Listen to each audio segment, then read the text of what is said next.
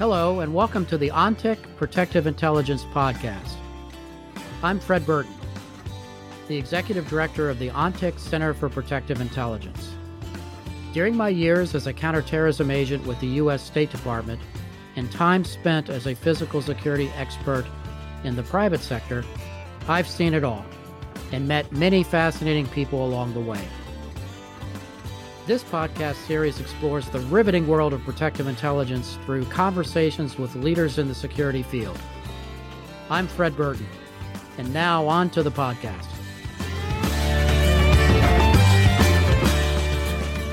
Hi, I'm Fred Burton here today with Jack Carr. Jack is a former Navy SEAL who has led special operation teams as a team leader, platoon commander, troop commander, and task unit commander. Jack retired from active duty in 2016 and lives with his wife and 3 children in Park City, Utah. He is the author of The Terminal List, True Believer, Savage Son, The Devil's Hand, In the Blood, and Only the Dead, his most recent novel, available now wherever books are sold. His debut novel, The Terminal List, was adapted into the #1 Amazon Prime Video series starring Chris Pratt.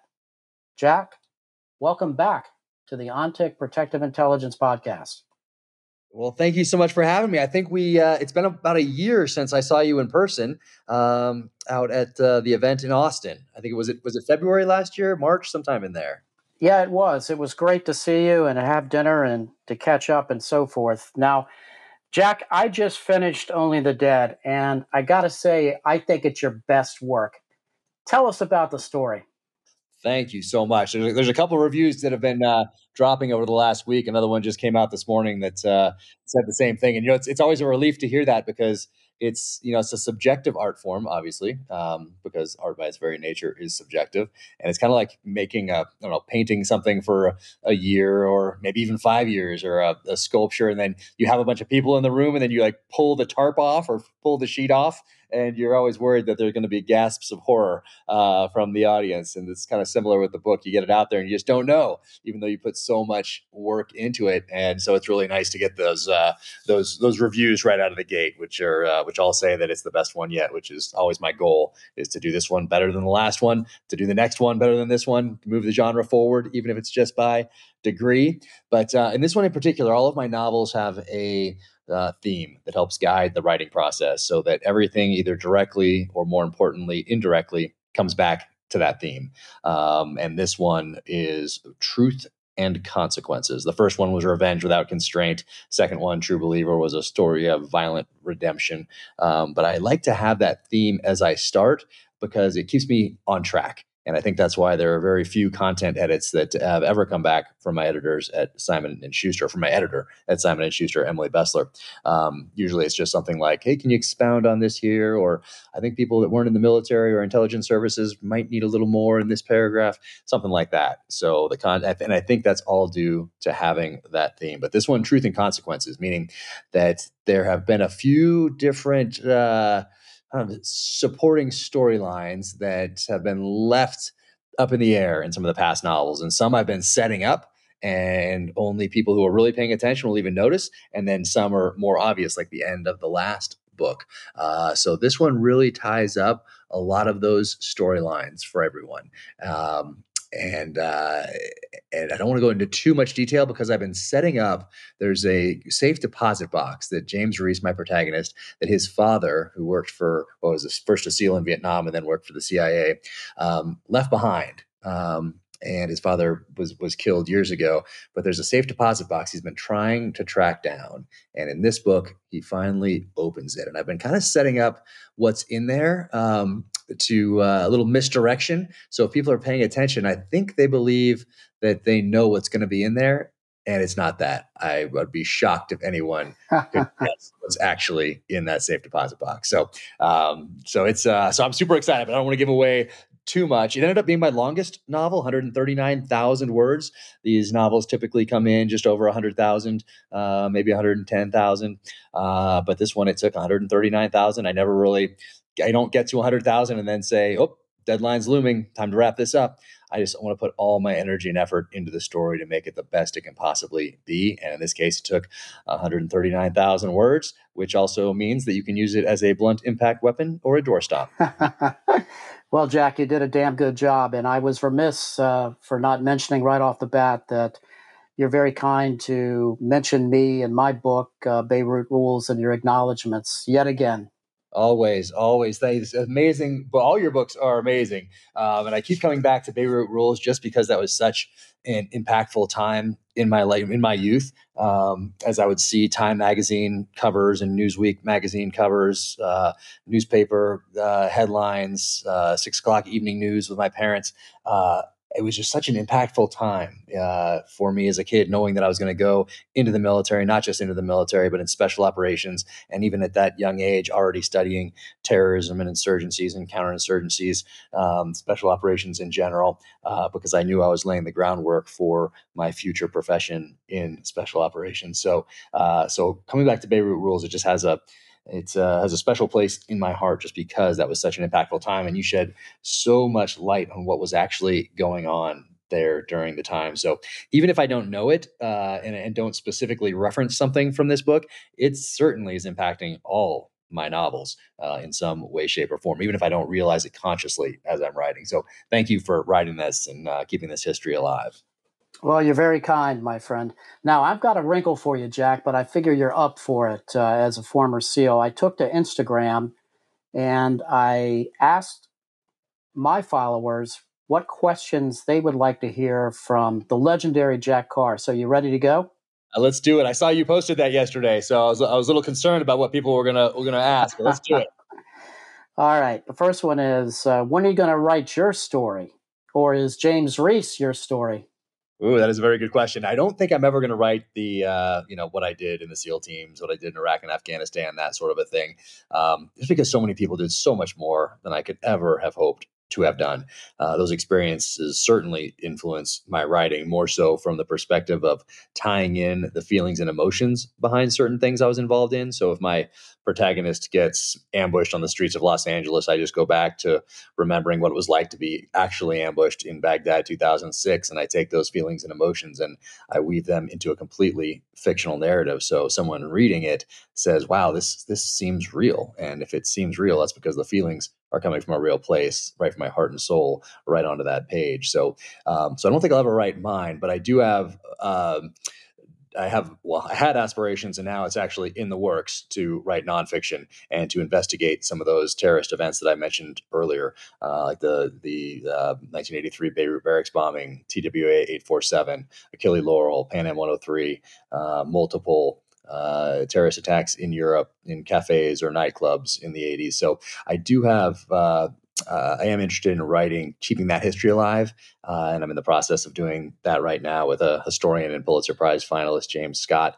We're working on a book on the 1983 Beirut barracks bombing. So, as far as the nonfiction side of the house goes, that's where I'll focus my efforts. At least initially, but I don't think I'll ever write my story. It's very therapeutic to weave certain elements of my past into the pages of these thrillers, and I find that's my lane. That's what I feel comfortable doing, and it seems to be resonating. Well, no doubt. And of course, we had the 83 case file on my desk when I first started as a counterterrorism agent. So I'm greatly looking forward to that. Now, here's your second question. Do you begin with a title in mind, or does it come to you once you get the book done? I do. I start with a title and a theme because I don't want to be wasting any bandwidth worried about a title as I'm writing. I don't want to think, oh, geez, I've had great titles up to this point, and what if I can't think of one? Because that's bandwidth that's not going into making the story the best that it can possibly be. So I start with a title, even if it's just a working title and it's going to change. But I still like to have that there as I start typing away. So I start with that. I start with that theme that I talked about, and then I turn that into a one-page executive summary, and then I ask myself a question, and I say, "Is this worth the next year and a half of my life?" And if the answer is yes, then I read it again and say, if somebody was to walk by a Hudson News, let's say in the airport, and grab this book off the shelf and read the cover jacket or the back cover of a paperback, would they be willing to invest time that they're never going to get back in this story? And if the answer is yes or probably, then that's it. I'm in. And I turn that into my outline, and then my outline into the narrative. Jack, how much time do you spend roughly on research versus writing? It changes because a lot of it comes up as I'm writing. And unless I'm going someplace, like I went to Mozambique for my second novel, True Believer, before I even had turned in before I had any sort of a deal with a publisher or an agent or anything like that, because I always knew I was gonna write too and see how see how they did before I reevaluated my choices. And I went to Kamchatka Peninsula, Russia, for the third book. I really wanted to get to Israel for the last one, In the Blood, because there's a significant portion that takes place there. But with all the COVID restrictions, unless you were an Israeli citizen, it was very difficult to get in and out of Israel or to make plans to go at a certain time because the rules kept changing. So I didn't get to go, but I went deep down the rabbit hole there. And I think I did more research there than for any other book, just because I couldn't put boots on the ground and I knew how important it was going to be. So I wrote it, I researched it, I wrote it, and then I sent that section to a family in Israel, and 3 generations read it. So someone in their 90s, someone in their 60s, someone in their 30s, and they all said they couldn't believe that I hadn't been there on the ground doing research after they read that part. And that's what I was looking for. So I don't think I have an exact ratio. I think it all depends on whatever it takes. And I don't know if my publisher doesn't tell me they're frustrated with that sort of a thing, but for me, it's all about the story, and I'm not as concerned with deadlines. I just want to make sure, because people are trusting me with their time. They're never getting that time back, and that's something I take extremely seriously. So however long it takes is how long it takes, and however long that research takes, that's going to be how much it takes. It's not like I get to a certain point and say, oh, now it's time to stop the research and write, or I get to a certain point, oh, I'm in part 3, I haven't done enough research on this, I got to go do research for a week and then get back to writing. No, it's much more organic than that. And sometimes it takes just a few minutes to look something up, and other times it's going to take a full-on day, multiple days, going back, checking things, checking with other people to confirm, getting other perspectives. So depending on whose perspective I'm writing from in the novel, is it a Russian person? Is it a United States person? Is it a good guy? Is it a bad guy? What's their life experience, just to make sure that it's true to that character. So a lot goes into it, but I don't ever set some sort of a timeline for that. Jack, Brooke wants to know, what advice would you give someone who wants to write and how to get started? I'd say it's this is advice Brad Thor gave to me, and I morphed it a little bit. And he said, give yourself permission to write a bad chapter. And I thought, wow, that's pretty liberating to have somebody at that level tell me that as I'm starting out. And I think that really, for whatever reason, that helped me. I don't know if it'll help everybody, but it certainly helped me. And I morphed it a little bit to say, give yourself permission to write a bad sentence, give yourself permission to write a bad paragraph, give yourself permission to write a bad chapter, give yourself permission to write a bad book, and then go back and make it great. So I think that for whatever reason, that helped me just as far as liberating me a bit and allowing me to not worry so much about a sentence that might not be the best, because I can go back and fix it. I'm not making decisions on a battlefield where people to my right and left are depending on me for their very lives. You know what? I can sleep on it. I can come back the next day and I can fix it. And you know what? If it's not great, the consequences of it not being great are not people going home in body bags. So yeah, just do the best you can and give yourself permission to write a couple bad sentences. That's going to be okay.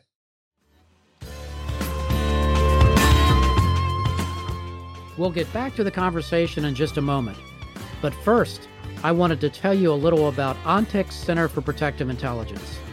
In the world of protective intelligence, we know that gathering and sharing information is crucial. This is why we created the ONTIC Center for Protective Intelligence. We're regularly sharing strategies and best practices, insights learned from current and historical trends, as well as lessons learned from physical security experts like you. To find blogs, podcasts, webinars, white papers, and more, check out the center by visiting ontic.co/center. That's ontic.co/center.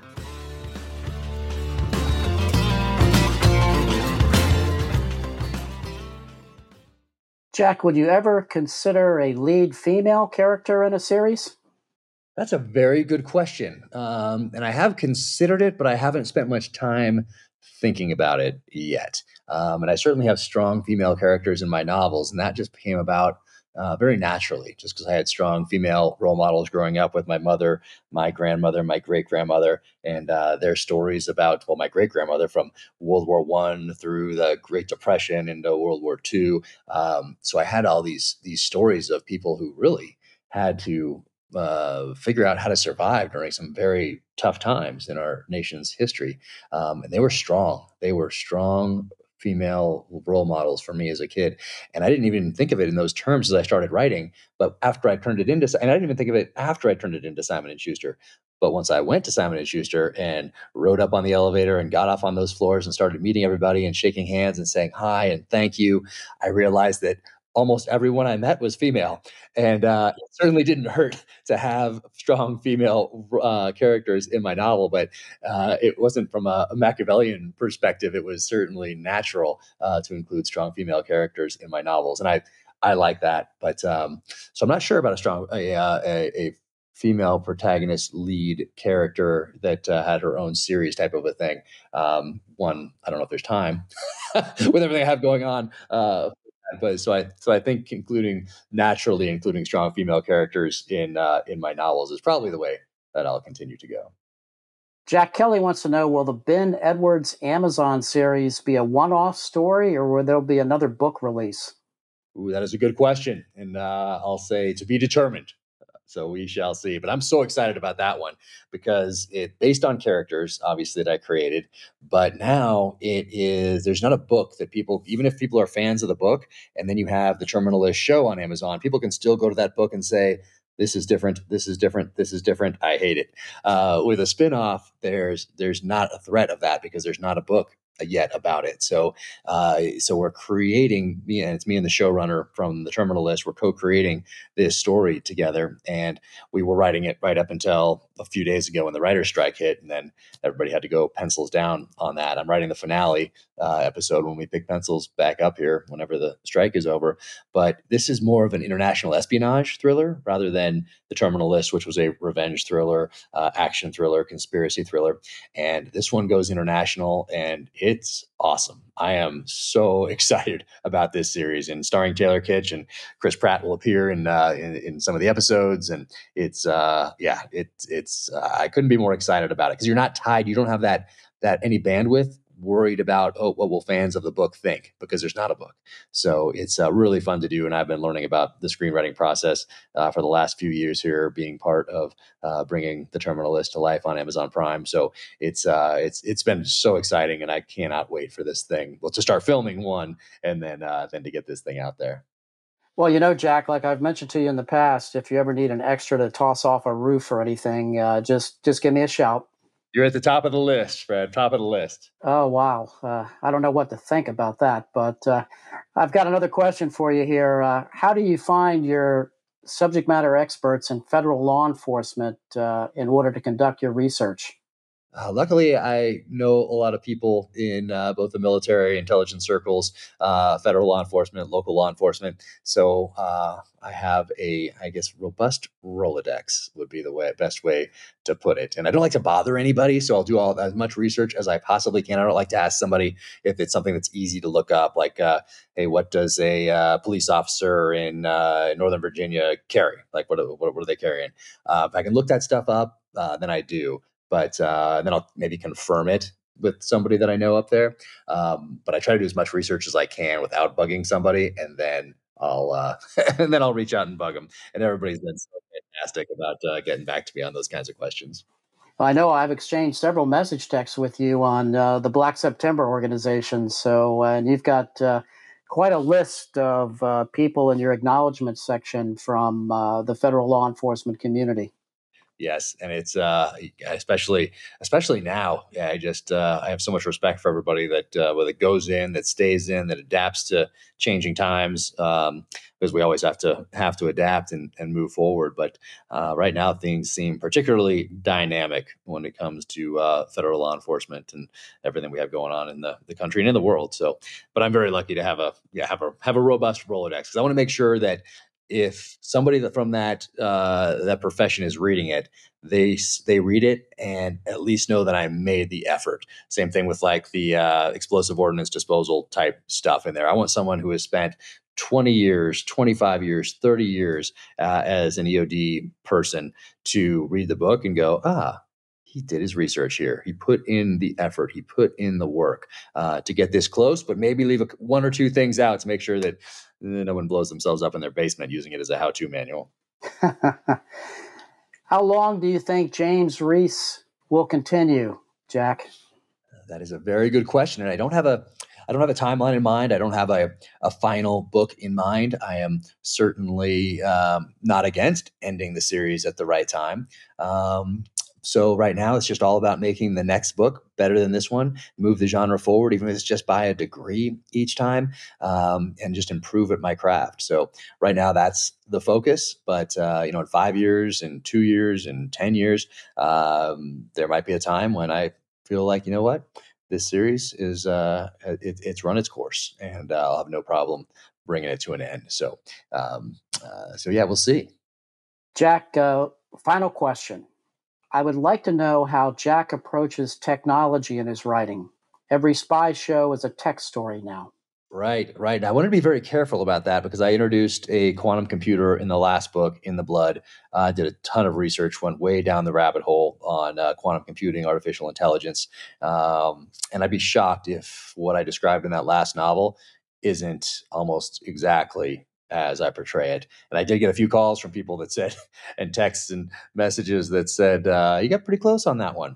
So that was good, kind of tongue-in-cheek type messages like that. So I also was very cognizant of the fact that I didn't want to use it as a crutch going forward. I didn't want that to be the solution to all the problems that the protagonist might run into.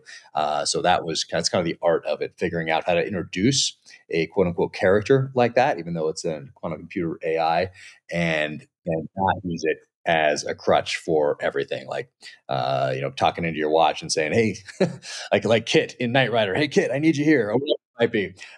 So I had to get creative with that piece, but yes, there is definitely a part of our universe right now. It's not a question of could we or should we. It's already here, and it's already moving at a rate that's a few years ago we couldn't have even imagined if you were just a citizen not in that space. So it's here, and now it's about figuring out how to live with it.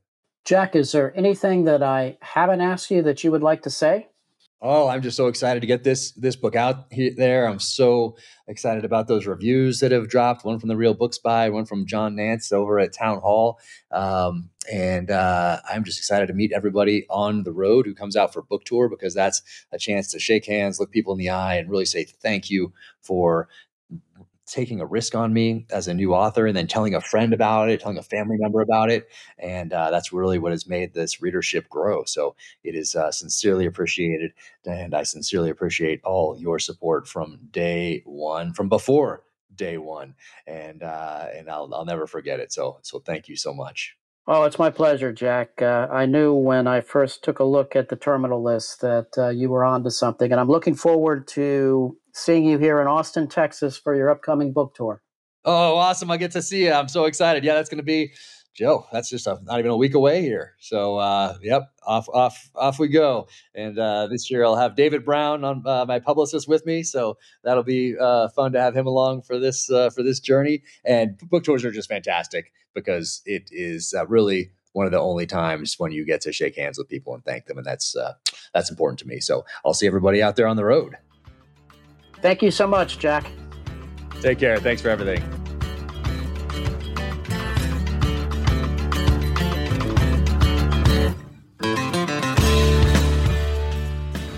This episode was brought to you by the ONTEC Center for Protective Intelligence. Learn more at ontec.co/center. Again, that's ontec.co/center. It was produced by A.J. McKeon.